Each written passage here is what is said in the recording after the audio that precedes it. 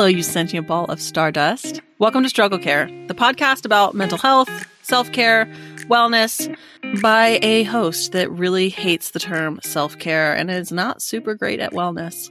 I'm glad that you're here, and I'm glad that you're going to listen to me and this next guest. I've got Yolanda Williams on today, who has an organization or company. What's the best way to say that? Is it your company, your organization, your brand? Brand. Got it. Decolonizing parenting. And I love that. And if you're not a parent, I hope you stick around. I find that sometimes in the world of trying to reparent ourselves, there's something that can be really healing about listening to people talk about parenting, particularly listening to them talk about wanting to be good parents and how they're failing and how they're wanting to do better and what they think about parenting. So I'm glad you're with us. And Yolanda, I'm super glad that you're with me. Both of us had really rushed mornings. So rushed. I'm so tired. And the amount of podcasts that I roll into with zero plan it probably wouldn't shock many people. I don't tend to have a plan about anything. I tell people though, it's a thing. I'm just like, listen, it's conversational. I don't have questions. It's because I don't want to have them. I don't want to send you questions because that means I have to do pre-work. Ain't nobody got time for that. I know. And I try to check with people because I try to appreciate that some people really need a plan. I am so happy to shoot from the hip. Yeah. Okay. So anyways, we were talking about something and I was like, wait, hit record. It's going to be good. I was sharing that my morning was a little rushed because I thought my daughter was sick. And then she made a miraculous recovery, as many 4-year-olds do, once she realized she had to actually stay in bed for the morning if she was sick. And so I had to rush her to school. And my older daughter actually sleeps with me. And we sleep really well together. I don't. I haven't had a good night's sleep in 4 years. It's difficult. So recently, Casey had a post about sleep training and I commented and I was like, well, crying out is traumatizing. And the thing about me is I'm going to say what I'm going to say, right? And some people agreed. Some people were just like, why would you say that? That's not what she's talking about. And the thing is, I understand the desperation because I still haven't had a good night's sleep. Gia wakes up. She just started sleeping through the night at 3, but she sleeps so terribly that I wake up multiple times a night just to switch to the other side of the bed. I am on the edge of reason of the bed, right? I'm floating. The way that my mattress is now, each side has a divot of me. And then in the middle is a hill. So It feels weird to even sit in the middle because it's just this doesn't feel right because that's how poorly she wants to be under me. And I think that's from nursing whenever she wanted to. And she wants to be touching me and it's terrible. So I understand the desperation was just I need to get some effing sleep because I'm going to lose my mind. I feel that. Well, and I think that's probably why my daughter and I sleep okay to it's such a different experience is because I didn't co-sleep from birth. I did sleep train. I did cry it out. And so she got used to sleeping. She never really had that skin to skin all night long. And so she just lays there like a little log, and so do I. You know what I thought was really interesting? So for anyone listening, I did a post about how I had sleep trained and I did use cry it out. And what I found really interesting when you had commented cry it out is traumatizing is that because you and I have a relationship, we have the beginnings of a relationship. We've talked offline. We've sort of chatted about things. We did that live together. It was interesting to me how different it was to experience your comment because my experience of it was hey, that's what she believes. That's what she thinks. It wasn't I was on you. Yeah. That wasn't what I was doing. Personally. And it was easier to hold that's her opinion. It's not about me. And it was just kind of an interesting reflection on the internet in general, because when I don't know someone, if I hadn't have known you and you had commented that, I would have taken it as adversarial. Yeah. I would have felt attacked. I would have maybe even pushed back really hard on it. And I did push back really hard on other people that said similar things, but it was you and I had this container that recontextualized that comment. And I think that's the important thing we need to remember about social media. The way we interact with each other online is just so nasty sometimes. And I think a lot of times we assume that people are trying to attack you or trying to be negative. And really, I was just stating what I feel is a fact. And it wasn't like I'm trying to shame and say, and that's why I had a second thing. Like, I don't know if this is what you're saying. I was trying to clean it up a bit in so many words because I didn't want you to feel like I was attacking you. And that's also why I made 5011 response videos, because I wanted to give more context. And that's the hard part is these are some very short form communication style TikTok, So we are I think now they've increased to 10 minutes. Who wants to sit on TikTok for 10 minutes, listen to somebody talk? But I don't, because that's not what that's not what we want it to be for. So we get these 3-minute sound bites of someone's opinion. And we have to remember, it's not the totality of what they're saying, because you had to then go in and talk about, in your reply videos to other people, you were expanding on what you were saying. And I didn't want to, I'm sorry if I did make you feel away, because I definitely wasn't what I was trying to do. And I thought about it and I was just well, I probably could have said that differently, but it's something I feel strongly about. And there are some cultural reasons that I talked about why I feel the way I do. And I hope that, I was able to clear some things up for you, because I'm not worried about nobody else. Well, that's what was kind of interesting to me, was that I think had it been anybody else, I would have felt like what you were saying was that I had traumatized my kid. And then the natural jump from that is that's a bad mom. But because I've talked to you, you and I have had we had a long live about parenting. And so I know, or at least I think I know, your general opinions about me as a person. So I was able to hold that opinion differently. And it was just an interesting thing. And then it kind of also brought me to, I was thinking so long about what was interesting about just this in general, this concept of sleep and parenting. And I mean, at the end of the day, it's a no-win situation. It's a no-win for situation. Moms in general. And for the children, right? We are either choosing ourselves or choosing them. And so in your case, you were I got to choose me because I cannot. And in my case, I was I have to choose her because of the cultural context of she's already born into this body as a Black child, a disabled one at that, a girl at that. So I'm trying to do everything I can to mitigate trauma. And that means I have to suffer. And that's what I've been doing. I'm not even gonna lie to y'all. It's been really difficult to not sleep well and try to run a business or just try to be a good parent. It really is difficult. So I understand what you were saying when you were just I would choose this way any day. For me, I didn't feel like I had a choice in choosing my child because of, white supremacy delusion and all this stuff that she has to deal with already coming into the world with a mom who's traumatized by whiteness. That's the things that I have to hold. And so it's interesting how we can see the same, talk about the same thing. It's just so from two different worlds. And I think that's why we need to learn how to talk to each other to understand the context. Well, and I think the other, and it's almost a similar idea, is that the way that cultural things play out in my life as a white mother is there was just the fact that when I was sleep deprived, I was cold and angry, and I was incapable of being a conscientious parent or a conscious parent, gentle parenting, respectful parent, whatever you would call it. And that I did not want to be that mother that could not be responsive, right? That would have been for me a legacy of isolation and coldness. And I am blessed to have a great relationship with my mom, but in general, in the white world, the white community, daughters and their mothers have a very complex, often screwed up relationship.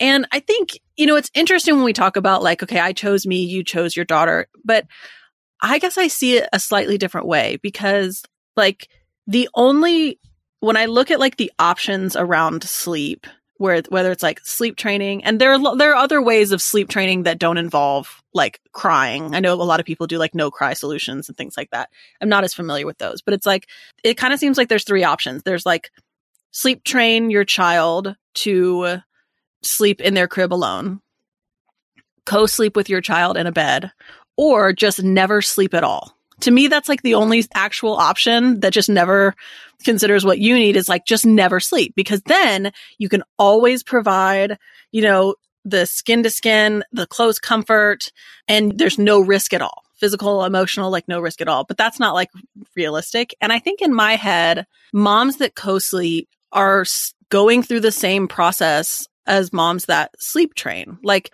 we're looking and going, okay, we have to sleep.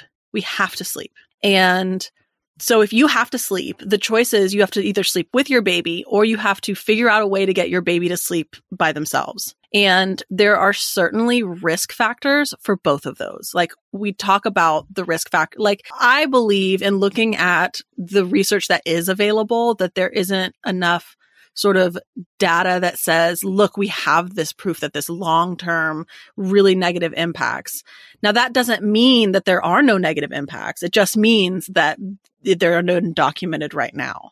And so I had to go in going, it is a possibility that this could have a negative emotional impact. But for me, I also, when I looked at co-sleep, I felt like there were still risk factors there.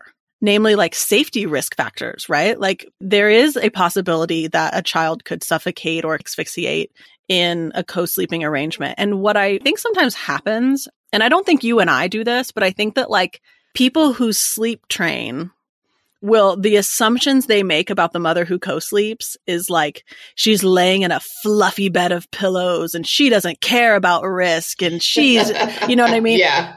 And then like the mother that co-sleeps, when they see a mother that sleep trains, she makes this assumption of like, she doesn't care about being responsive. She just shut the door and let the kids scream in their feces all night. And it's like, when in reality, like. That is not what's going on for either one of us. The mothers I know that co-sleep went, okay, there is a risk here. Oh, yeah. But you took mitigating factors, right? Like maybe you decided not to sleep with a big comforter. Maybe you decided to not drink. Maybe you decided to, and like, that's what I did. Like I said, how can I mitigate the risk factors that this could have a negative impact? And so I chose, okay, we're going to do a schedule, like a pretty regimented schedule for 2 weeks before we do anything so that you are adequately sleepy. And then I'm going to lay you down. I'm going to practice a bedtime routine. And then I'm going to lay you down. And then I'm going to leave the room for 3 minutes. And in 3 minutes, I'm going to come back in. And for both of my daughters, it actually ended up differently. So one of my daughters could not calm down in the crib. And like, I can tell the difference between I'm uncomfortable, and I'm dysregulated. And so I found that she was dysregulated. She could not be regulated in the crib. So I had to pick her up and hold her until she regulated. And when I felt that regulation, I laid her back down and I did it again, 3 minutes. My other daughter, what was interesting is that I found that if I picked her up, she got more dysregulated. If I kept my little hand on her in the crib and I patted her butt and I said, mommy's here, then she would re-regulate. So like I still co-regulated with my kids, right? 3 minutes, we're out. 3 minutes, we're out. 6 minutes, we're out. 6 minutes, we're out. Always listening for that. Where's your window of tolerance? I want to make sure that I'm in what I deem sort of like a comfortable level of tolerance, not a complete, I can't lose, right? And that was what I was comfortable with, right? I would not have been comfortable with just letting them scream all night. I would not have been comfortable with vomiting and all this. But I also, when I hear about that happening, I think to myself, oh God, that's painful to hear. And I would never do that. And I try to also hold space for maybe if I was desperate enough. There's always nuance, people. And I even had to say, I have been working from home since I moved out here to Arkansas from California. I moved before I was while I was pregnant. When I found out I was pregnant, I moved near my family. And so I had the privilege of being at home and not necessarily having to leave the house to go do things. She did not sleep well. And I learned that with autistic kids, a lot of them don't sleep well. So sleep training wouldn't have worked for her anyway, and I quickly learned that when I told you my friend got me the sleep trainer. That was what she recommended, was exactly what you just said. And I went and I redecorated the room. I got the blackout blinds. I got the white noise machine. It was some sort of like a compression, like sleeve that she hates because she doesn't like covers. And so I got all these things and I was ready. I was like, I got to get some sleep. Mama gonna sleep train. I lasted an hour. I just couldn't do it. And because she couldn't do it. And it didn't matter if I was touching her, if I picked her up, she was screaming. And I didn't know at the time that she was autistic. I think I was about 8 months. She was about 8 months when I tried this. I didn't get her diagnosis until she was 18 months. Or no, I'm lying. After she was 2, I got that diagnosis. So I, understanding that autistic kids, a lot of them don't have very good sleep sort of routines and that kind of thing, I had to learn what was best for us as a family. And I think that is where I always tell people, I'm a conscious parenting coach. I tell parents, you need to figure out what works best for your family. In my family, there's unlimited screen time. That's because we are neurodivergent people over here, and screens actually help me. They've been helping her learn how to speak. She has limited words. She has learned how to speak and sing using the screen. So it's unlimited screen time over here. For me, we don't go to bed early. Her bedtime starts, it's about 10 o'clock. Anything earlier, she wakes up at 4 a.m. And like, this is clockwork. So when she goes to sleep and it's like 9, I'm just like, wake up. Because she does not sleep through the night otherwise, okay? She wants to wake up at 4 o'clock and party. So I had to realize, like, I cannot do things like everyone else. I can't follow all the rules, like, here's this book of things. I had to do what was best for my family. And I think as long as we always keep in mind, like what you said, I can tell if my child is really dysregulated. I can tell. I have to figure out what they needed. You figured out what each child needed and you went with that. It wasn't like you closed the door, because that is what I hear. When people say cry it out, that's what I think of. Because I have seen, like, on these shows, like The Nanny and stuff, they talk about doing that. It's so brutal to me. And the history of just some of these parenting techniques from, like, the boomers is so brutal to children. And so that is where my mind goes. But honestly, if you are, like, checking in and making sure, like, there is no throwing up, they're not screaming into their horse, like, to me, that you figure out what's best for your family, that's your business. And my business is making sure children aren't. What's interesting about that is, like, if I'm being honest about, like, I truly believe, like, I don't look down on mothers that co-sleep. Like, I couldn't. And there were a few nights where I would do maybe, like, the last hour because I was so sleepy. But, like, I don't know if it was my anxiety or what, but, like, the risk that anything could happen, even if I was mitigating the best I could, like, I couldn't get over it. I could not fall asleep. If I did fall asleep, I'd jerk awake. I could not function. And so, like, I was so afraid. And some of that was my own sort of, like, I had a really difficult time with infertility. I had 2 miscarriages, and I had this, like, pervasive belief that, like, I wasn't allowed to have good things, and if I did, something bad would happen. And so it was like, I can't. Okay, I'm gonna have to stop you there. So you just saying that, like, something happened in my body, because I have this, when Gia does something and she scares the shit out of me, I get angry. I get so mad. And I really just started investigating that. And I realized it's because I have a fear that I can't keep her alive. It's a big fear that I cannot keep her safe and I can't keep her alive.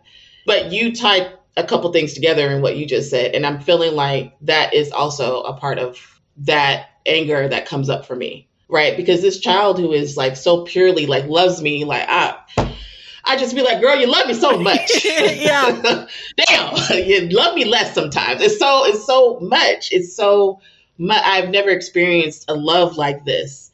And it's overwhelming for me at times. And I'm scared of it at times. I'm getting emotional. It's scary for me because I just want to protect her. So when she does something, I'm just like, oh my God, she could have died. And then all the stuff about myself would be true. Like, I'm not good enough to be a good parent. I don't deserve good things. I can't keep her safe. And I project that with anger. Like, and I'm learning, because that's my job as a conscious parenting coach, but also as a parent, to learn what those triggers are and learn how I project those triggers out into the world. And so I'm learning that when I start to feel that fear and that anger rise up, I leave the room. If she's safe, I just leave the room and I just kind of go and, like, punch the air or something, because it's there. It's a trigger and it's real, and I can't pretend like it's not. But it's my responsibility to make sure I'm not projecting that onto her, because it's not fair. I just want to make sure that she stays alive, and every day I have a sensory seeking autistic child. It's like, why are you trying to kill yourself? Why do you have that in your mouth? Why are you touching that? Why do you have a battery? I found she was chewing on a battery. I was like, why are you doing that? She walked over to me the other day and just vomited. I was like, what the hell? What's going on? In the vomit was one of my crystals. It was huge. She was choking on it. I didn't know. And I had to just walk away. I was just like, I don't know how I'm going to survive motherhood. Can I be a mother? Like, it's a constant questioning of, am I even cut out for this? You know? Man, okay. I have so many thoughts, but I'm going to take a pause and we'll come back after the break. Is 2024 bringing exciting or unexpected changes to your life? Here's a secret weapon to help you face those challenges with more confidence. A great term life insurance policy. I can't believe that I am 37 years old and I am excited about life insurance, but life comes at you fast. I feel like yesterday I was 25 and I wasn't thinking about stuff like this. But when my husband and I got married and we started having kids, it was one of the first conversations that he brought up. Really, Fabric by Gerber Life makes it simple to protect your family's financial future so you can focus on what's ahead, knowing your family's protected if something else unexpected happens. And I feel like I sleep better at night knowing that if something were to happen to he or I, that the other one could take care of our family. Fabric by Gerber Life was designed by parents for parents to help you get high quality, surprisingly affordable term life insurance policy in less than 10 minutes. It's all online and on your schedule. No appointments, scheduling, or piles of paperwork. Just apply when it's convenient for you. You could go from start to covered in less than 10 minutes with no health exam required. So don't be somebody who finds when tragedy strikes, you're wishing that you would have made this choice. Join the thousands of parents who trust Fabric to protect their family. Apply today in just minutes at meetfabric.com/struggle. That's meetfabric.com/struggle. MEET fabric.com/struggle. Policies issued by Western Southern Life Insurance Company. Not available in certain states. Prices subject to underwriting and health questions. I'm someone who happens to believe that the chore of feeding myself is one of the most annoying care tasks. And that's why I really like Factor. And when I say I really like Factor, I mean they shipped me some food and told me to eat it and make an ad. And I not only did that, but then I went back and spent my own money and bought more of them. And I can't wait till the box gets here. That's because Factor really does make eating easier. And this was on the heels of a doctor's appointment where I got very strict instructions to give my body better nutrients. So wherever tomorrow takes you, be ready with pre-prepared, chef-crafted, and dietitian-approved meals delivered right to your door. And they actually do taste good. You'll get over 35 different options a week to choose from. And even I, a very picky eater, always can find something that I like. I love that they are 2-minute meals. You can fuel up fast with Factor's restaurant quality meals that are ready to heat and eat whenever you are. They all take 2 minutes in the microwave. Snacks, smoothies, breakfast, dinner. You can discover a wide variety of easy options. Sign up and save now. We've done the math. Factor is actually less expensive than takeout, and every meal is a dietitian approved to be nutritious and delicious. My own dietitian was stoked when I told her that I had made this decision. Factor is the perfect solution if you're looking for fast, upscale options done easily. So head over to factormeals.com/struggle50 and use code struggle50 to get 50% off your first box and 2 free wellness shots per box while the subscription is active. That's code struggle50 at factormeals.com/struggle50. to get 50% off your first box and 2 free wellness shots per box while the subscription is active. Even my husband says this is the best he's ever tried, and we've tried a lot of these. Hey there, I'm Debbie Reber, the founder of Tilt Parenting and the author of the book Differently Wired. The mission of Tilt is to change the way neurodivergence, whether that's having a learning disability, having ADHD, being gifted, autistic, or some combination of all of the above, is perceived and experienced so differently wired kids and the parents like us raising them can truly thrive. On the Tilt Parenting podcast, I get to talk with authors, therapists, educators, and parenting experts who are committed to this mission. I ask the questions my listeners are most curious about when it comes to supporting our kids. And in turn, my guests share strategies for challenges, out-of-the-box ideas for navigating school, best practices for therapies, tips for advocating, and so many thoughtful insights on what it really takes to help our kids grow up feeling seen and respected so they can create awesome lives for themselves. I know that raising a differently wired kid can feel overwhelming and isolating, but I promise you, you are not alone, and it can feel so much better. If you're on this parenting journey, come listen to Tilt Parenting. Together, we can shift this paradigm and show up for our exceptional kids with hope, possibility, and joy. Okay, we're back with Yolanda from Decolonizing Parenting. And here's something that is so, I see you with your Uncrustable. Here's what's so interesting to me. Like, I have to admit that when I hear people talk about co-sleeping, I sometimes have to battle like my own assumptions about what that means, right? Because just like you said, you know, when I hear sleep training or cried out, I hear put them in the crib, shut the door. You don't care about their needs. And when I hear co-sleeping, where I immediately go to is this sense of how could anyone, for their own fear or comfort, even take the slightest bit of chance that their child would be harmed? Like, cause to me, I'm like, my kids feel so precious, feel so right. And so like, because that's my context, it's hard for me when I hear people talk about co-sleeping, because I think, what could be worth that? What could be worth that? Even if it's a 1% chance, what could be worth that? But like when I hear you, so if that's like the only thing I hear about someone, like that's what I feel. And I know not to, I don't want to say that to them, because what I have learned is like when I listen to you talk like you did right before the break about like that deep fear of like your worst fears confirmed, that you may not be a good mom, that you may not have what it takes to protect them. Like it makes me realize that you're just like me. And I see that humanity, and I see that you love them so much. You love them so. It's like the worst thing sometimes, because I was just like, I'd be looking at her, I'm just like, I would kill for you, Liddy, like little girl. I would literally go to jail for you. I would go underneath the jail for you. And that's a scary thing. I have thought that before. And it's not a like boast. It's like a fear. It's like if someone were to hurt her, I would not be able to control myself. I would go to prison. I would go to prison. And see, I have an extra layer. This is hypothetical. In case someone is listening to this in the future and I have in fact been accused of hurting someone, this is hypothetical. I would never actually do that. Okay. But yet, no, it's terrifying. And that vulnerable moment, and it's always like 3 a.m. and looking at this baby, and you feel so alone and so inadequate. And I think that what's hard is to like, when I learn things about whether it like parenting tactics without context, it's like I struggle sometimes to hold the humanity of that other mother and not point that out. And first of all, I love that like when you talk about decolonizing parenting, and I want to get into that. And I love that when you talk about your house and you're like there are really deep reasons, cultural reasons, like why we co-sleep. And I took steps to mitigate any risk to that. And we have no limits on screen time. Like I love that talking of like decolonizing parenting isn't just like a list of parenting decisions and traits. Oh, absolutely not. We have to decolonize. That's the thing. One thing I'm very vocal about, especially on TikTok, is how I cannot stand the parent coaching industry. I hate it, to be honest with you. And I'm part of it, y'all. It's because of the way that it is we speak about all these things in such binary, you know what I'm saying? Like really just black and white things. And that is probably going to piss some folks off because the majority of the coaches are white.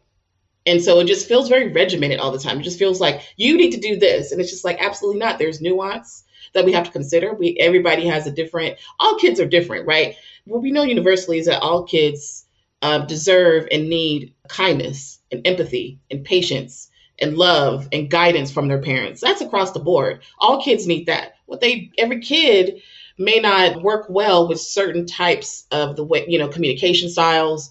This is what comes with learning about your children. And I just hate the way that it feels like, here are some tips and tricks to stop tantrums. It's like, no, that's not how life is. And it's not even about the kid. Like what I can't stand about, it's like the people who are very sort of like hardcore, like I spank and I do this and I do that. There's this pride of like, I know how to do it. I'm strong. But then even on like the total opposite end, when you get to like super crunchy moms that, they have their own list of like, I only breastfeed and I only co-sleep. Even then it's like, it's still about them. It's like, look what a good mom I am. And I feel like parents are trapped in that, like when they're trying to look for the quote unquote, like right thing to do, it's like this minefield of making the decisions that make you a good mom as opposed to making it child centered. And that's my point, right? And that's why I chose I had to be child centered in everything that I do for cultural reasons. And when we talk about decolonizing, I went back and I read stuff around ancestral ways of parenting, and I wanted to do that. I did not want to do things that were sort of rooted in like an individualistic society. The problem is that we live in an individualistic society, right? And so the reason why to this day, am not getting any sleep, am feeling sometimes trapped by parenthood, by motherhood, is because the village is dead for all of us, right? We are not living the way we're supposed to be living. This whole siloed nuclear. That one, yeah. But, the nuclear family structure is not a natural structure, and it's fairly new. And we have to understand historically, this is not how families functioned. And so when we start to look at like how race and class played a really big part into how we parent today, I wanted no parts of that. The problem is that I don't have the village, right? So I'm trying to do things like ancestrally that require a village without a village. Don't get me wrong. My family's out here with me. They help as much as they can, but we don't live together. And that's why I am I'm building an intentional community with 8 other Black mothers, because we all need to be in very close proximity to one another to receive the help that we need to be better parents. So when I don't have it, because there's days I just don't, and those are the days I call just keep everyone alive days, where I don't do shit but lay down and she gets to basically run the house. I'm just trying to keep her alive that day because I don't have anything to give her. I'm out of spoons. I'm out of energy. I'm burnt out. If I was in a village, though, someone would come and take her, right? And entertain her and be with her and feed her properly. There's a lot of chicken McNuggets that happen on that day. And I don't care. Well, the proximity thing is huge because like I'm really blessed to have some very close friends, close, emotional, intimate, vulnerable. I can tell them anything, but none of them live near me with the exception of 1 or 2. And the ones that live near me have kids my similar age. And you would think like, oh, so they're such great help. It's like, no, we can't help each other at all because we all have the burden of our own whole nuclear family and house and care tasks. And like, it takes all of our time just to take care of what we have here. And, one town over, it takes all of their time to take care of their stuff there and the schedule that it's actually really hard to get together. And when you do get together, it's like you can get together for a social thing, but that's different than like, let's wash our clothes down by the river. Yeah. Like, you know what I mean? Or like my kids are going to run over to your house because I have something to do. And then maybe I'll make dinner and we'll eat together. I mean, I used to be jealous of like, in no way, like covet, like Mormon polygamist wives, but I do sometimes get jealous about like the setup of, 3 houses together with one shared backyard and everyone is just helping each other. And but you can do that now, though. You can. Like, I'm literally working towards that very thing. We ain't gonna be polygamous, but I'm literally working towards that. We're going out to Georgia, we're forming a land trust, and we will do that exact thing, farm and everything else, because these systems are not set up for healthy families. If you really think about it, everything when it comes to how we sleep, how our children sleep, to us, their decision to go to college, everything is really centered around capitalism. It really is. I'll send you this video when we get off, and it's around the why sleep training came about. And a lot of it was rooted in racism, but a lot of it was also because of capitalism, because of the church that said, hey, sleeping communally is perverse. You're not supposed to do it. It came from disease because people were so nasty back in the day that a lot of people were catching diseases, having to live in such close proximity together. So you're forming a community. Intentional community. And I'm doing that because I am trying to go back to that village where we are there for one another. There's a communal kitchen, but we have our separate dwellings and so on and so forth. And it's necessary. Like we can do that. But even just the other day, a friend of mine called me and she was just like, hey, if you need me to help you with Gia while you get prepared for your parenting conference, let me know. And I was just like, yeah. So she came over and watched Gia while I worked. Like that to me is a way that we can be in community with one another. It doesn't have to be where I hope that everyone starts getting back to the whole village mentality in an actual village. But since a lot of us feel like we can't, I want us to start thinking about like, how can we use what privilege we have to help someone else and vice versa, right? People hear privilege and they get so upset because they think I'm only talking about race, but I have privilege of time because I work for myself and I work from home. And so that same friend, I go pick her daughter up from school 3 days a week, and from school and take her to the child development center and come home. Hour and a half out of my day to help a friend who otherwise would not have any way to transport her child. That is me being a village member and a community member. She then was just like, I want to help you do the same thing. So she came over to my house and helped me with Gia and brought her daughter and they played while I worked. and I was able to get some work done distraction free, kind of, with the help of another adult, right? So we can figure out how can we be there for each other. If you have the resources where you have time and you love to cook, and you know your friend does not have time, but they need a home cooked meal, cook some extra food, and maybe they can, I don't know, watch your kids sometimes. Like, we just got to talk to each other and figure out what each other needs and what we can do for one another, and start to live that way, so we're not so dependent on these systems and we're not so individualistic. That's great. Okay.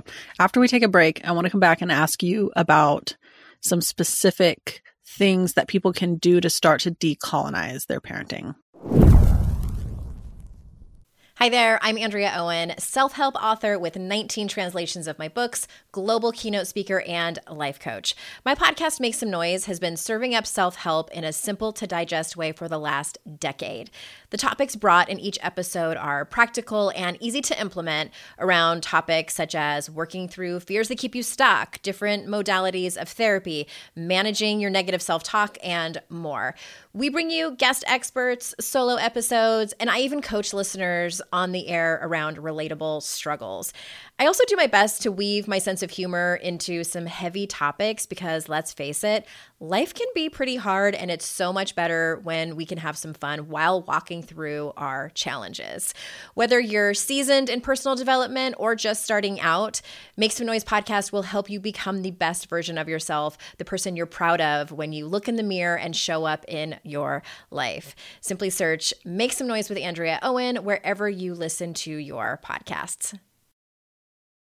Lynn, this time of year, parenting can be such a flusterclux. You've come to the right place. I'm Lynn Lyons, and I've been treating anxious families for over 30 years. I'm Lynn's sister-in-law and co-host Robin Hudson. Join us for Flusterclux, a podcast for parents who worry. Wait, that's everybody. Yeah, these last few years have felt like one long anxiety attack for so many. Why do you think parents are always surprised that a podcast about anxiety relates to them, even if no one in their house has an anxiety disorder? Well, worry is human. Everyone does it, and anxiety shows up when we face uncertainty. All the parenting tips you've taught me have been essential. I love to break it down into skills we need to manage worry in our families. We've covered so many topics: depression, burnout, meltdowns, perfectionism. Don't forget scary mothers-in-law. Right, but of course that's not my mother-in-law. Because that's my mother. And a listener. As a psychotherapist, I like to teach parents and kids how to respond to everyday moments in healthy ways. Managing anxiety really can be taught. It really can. And I'll even tell you what to say. We talk about serious stuff,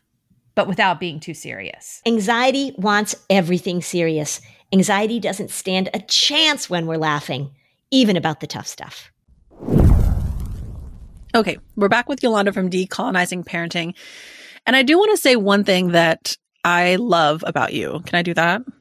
Oh, I will take a compliment. Okay.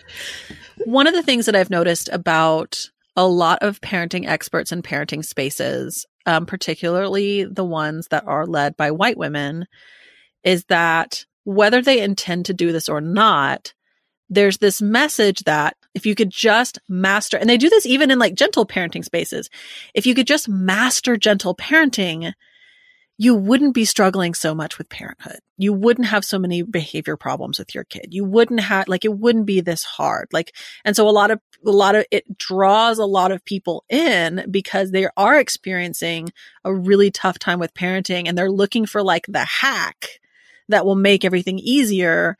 And what I appreciate about you when you talk about parenting and conscious parenting is that even when we are doing all of the quote unquote right things, we're being conscious parenting, we're being responsive, we're in an environment that itself is going to be the barrier. And so we're still going to have survival days. We're still going to get angry and need to walk out of the room. And that's not because we're not being a good enough conscious parent.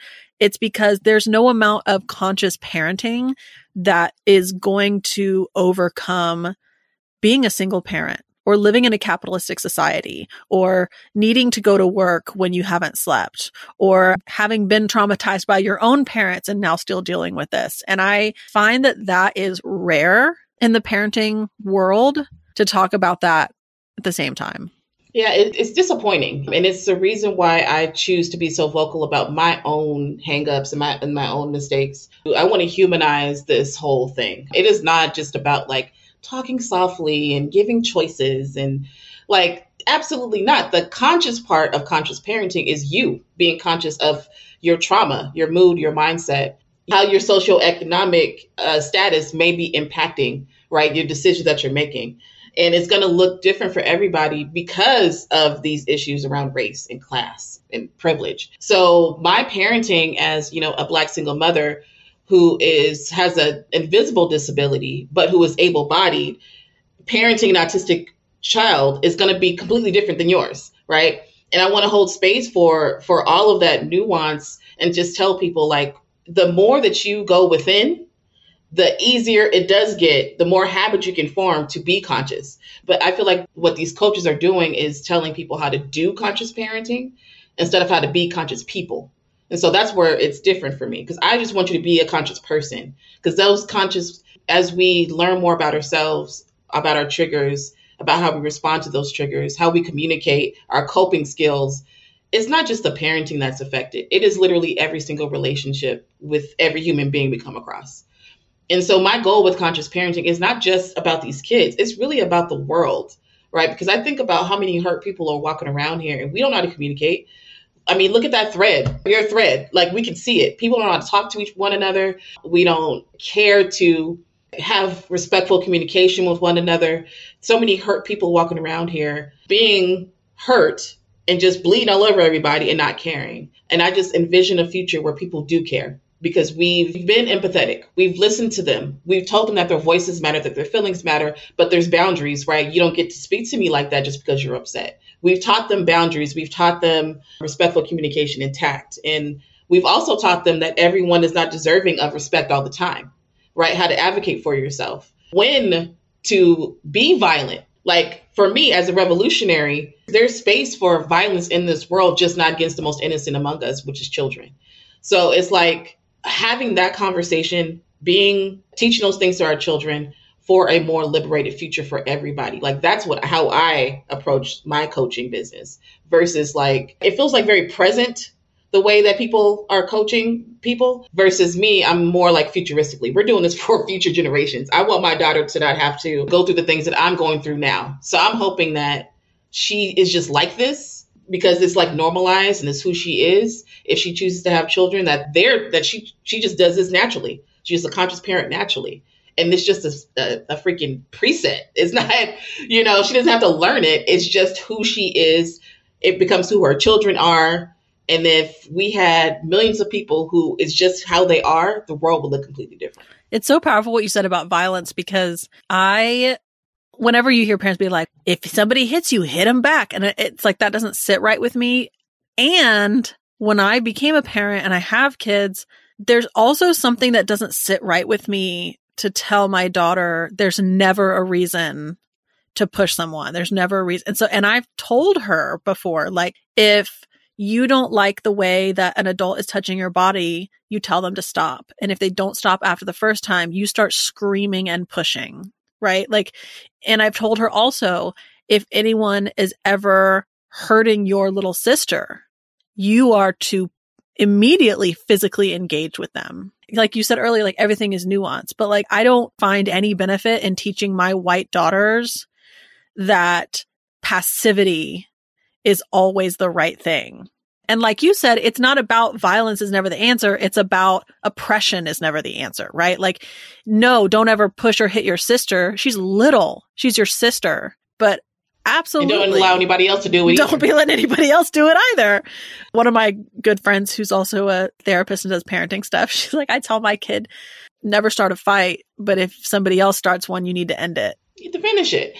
And she doesn't mean like be bigger, stronger, hurt them. She just means like you're not going to lay there and just let somebody punch you. No, we're not. I don't want Gia to ever start anything. And that's the problem. Like, and this is why I follow up so close with her at the park, because she is, like I said, she's autistic. She doesn't understand boundaries, right? So just the other day at the park, she pushed this girl so hard and I was very close. So I was able to tell her, like, I'm so sorry. She's not supposed to be doing that. And Gia wasn't looking at me, but I was just like, Gia, we don't push. And like, we need to go over here. The problem is that, again, folks just see the action and they don't have any there, and all these things will circulate on like TikTok. And what would happen if your child got pushed by this bigger child?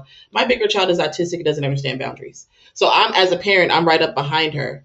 But that's also my fear. So as a child who is autistic and cannot speak up for herself because she does not speak very many words, that she's going to be harmed.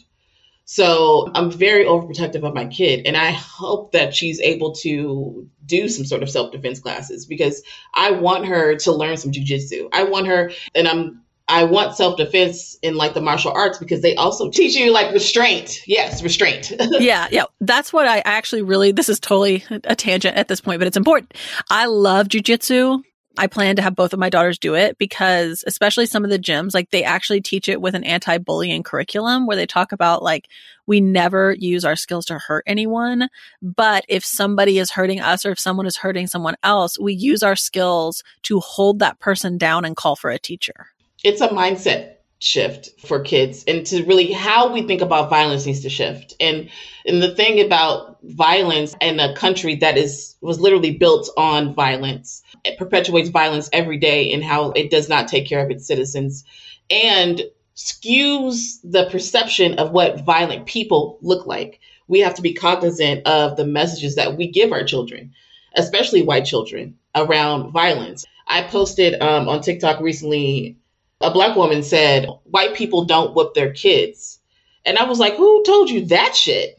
Like, they certainly do. What are you talking about? But that is the perception that a lot of people have. And that's why when, as a Black coach, I hear that's some white people shit. I'm not doing that. I'm not doing that gentle parenting. That's white people stuff. And I'm just like, so what I'm hearing you say is that white people are more inherently gentle and that inherently more loving with their kids. And we are not. That's what you're saying. You may not know that's what you're saying, but you're basically regurgitating really racist rhetoric. And that's just absolutely not true. And then the thread of people are just like, I got my ass kicked. Like, what are you talking about? Yeah. When I think about the stereotypical picture of like a father with a belt saying like, come here, it's always a white father. Like, at least that's what I saw with friends and family. I start to land the plane here, and here's how I would love to end it. I'd love for you to share something in your parenting that is working really well right now. Just like a joyful sort of like, maybe it's a strategy or intervention or like a way of being that seems to be working really well for you. So when G and I got COVID back in January, I was trying to figure out what the hell we're going to do for 10 days. And it turned out she teaches me so much. This is the whole point of that, is that she teaches me a lot. And I feel like if parents are open to allowing their children to teach them things, they would learn so much. What she taught me was the value of slowing down and the value of visioning. Because she was like, I don't want to get out this house. I'm like, I don't know what to do. So we would just take drives in the country. And I was resisting every day for 10 days. We took a drive because she was like, I got to get out this house. But now it's like a thing that we do. We take drives through the country almost every night. And this is, we're trying to move onto a farm in the country. So it actually allows both of us to like just be in the environment that at least I want for us to be in. And I get to vision and I get to slow down and I get to not be on my phone because I'm always on it. And I really get to I point out things to her. Oh, do you see the cows? Because I live in Arkansas, y'all. Do you see the cows? Do you see the horses? And we stop sometimes and look at ducks and throw rocks into the pond. And her just sort of, because she used to throw she would fall all the way out if we didn't leave the house. And that was the only way. And I thought it wasn't going to be enough. And it is. Every day she puts her shoes on the wrong feet and we go and we get into the car. And she is so excited just to take a drive. And we've seen deer, I'm just like, please don't come in front of me, deer. Don't do that. But it allowed us to allowed me to slow down and to vision the life that I hope, which is a slow life, which is a life filled with ease and rest and more visioning, and not this frenzy that we're constantly in, and not the social media that I'm constantly on. This is what she made me do is what I actually want to be doing. But I resisted it. So just listening to her and being able to learn from her has been, that's to me the biggest lesson, is just like, she knows things too. She knows things, and be willing to listen to it. Okay, so where can people find you if they want to come and learn more from you? Okay, I have a website, parentingdecolonize.com. I'm also on all the social media. So Instagram is spelled funny, so I'm just give you the I'll give you the link. But I'm all on all social medias, and I also have my own podcast called Parenting Decolonized, and it's available anywhere you listen to podcasts, except for Spotify. And I talk about how we can decolonize our parenting to raise more liberated children. I do center the Black family, but these conversations are for everybody. Because I believe, especially for white people, y'all need to be hearing these stories and understanding these things as well. Well, Yolanda, thank you so much. This was an awesome conversation. Yeah, it was so much fun. Thank you for having me.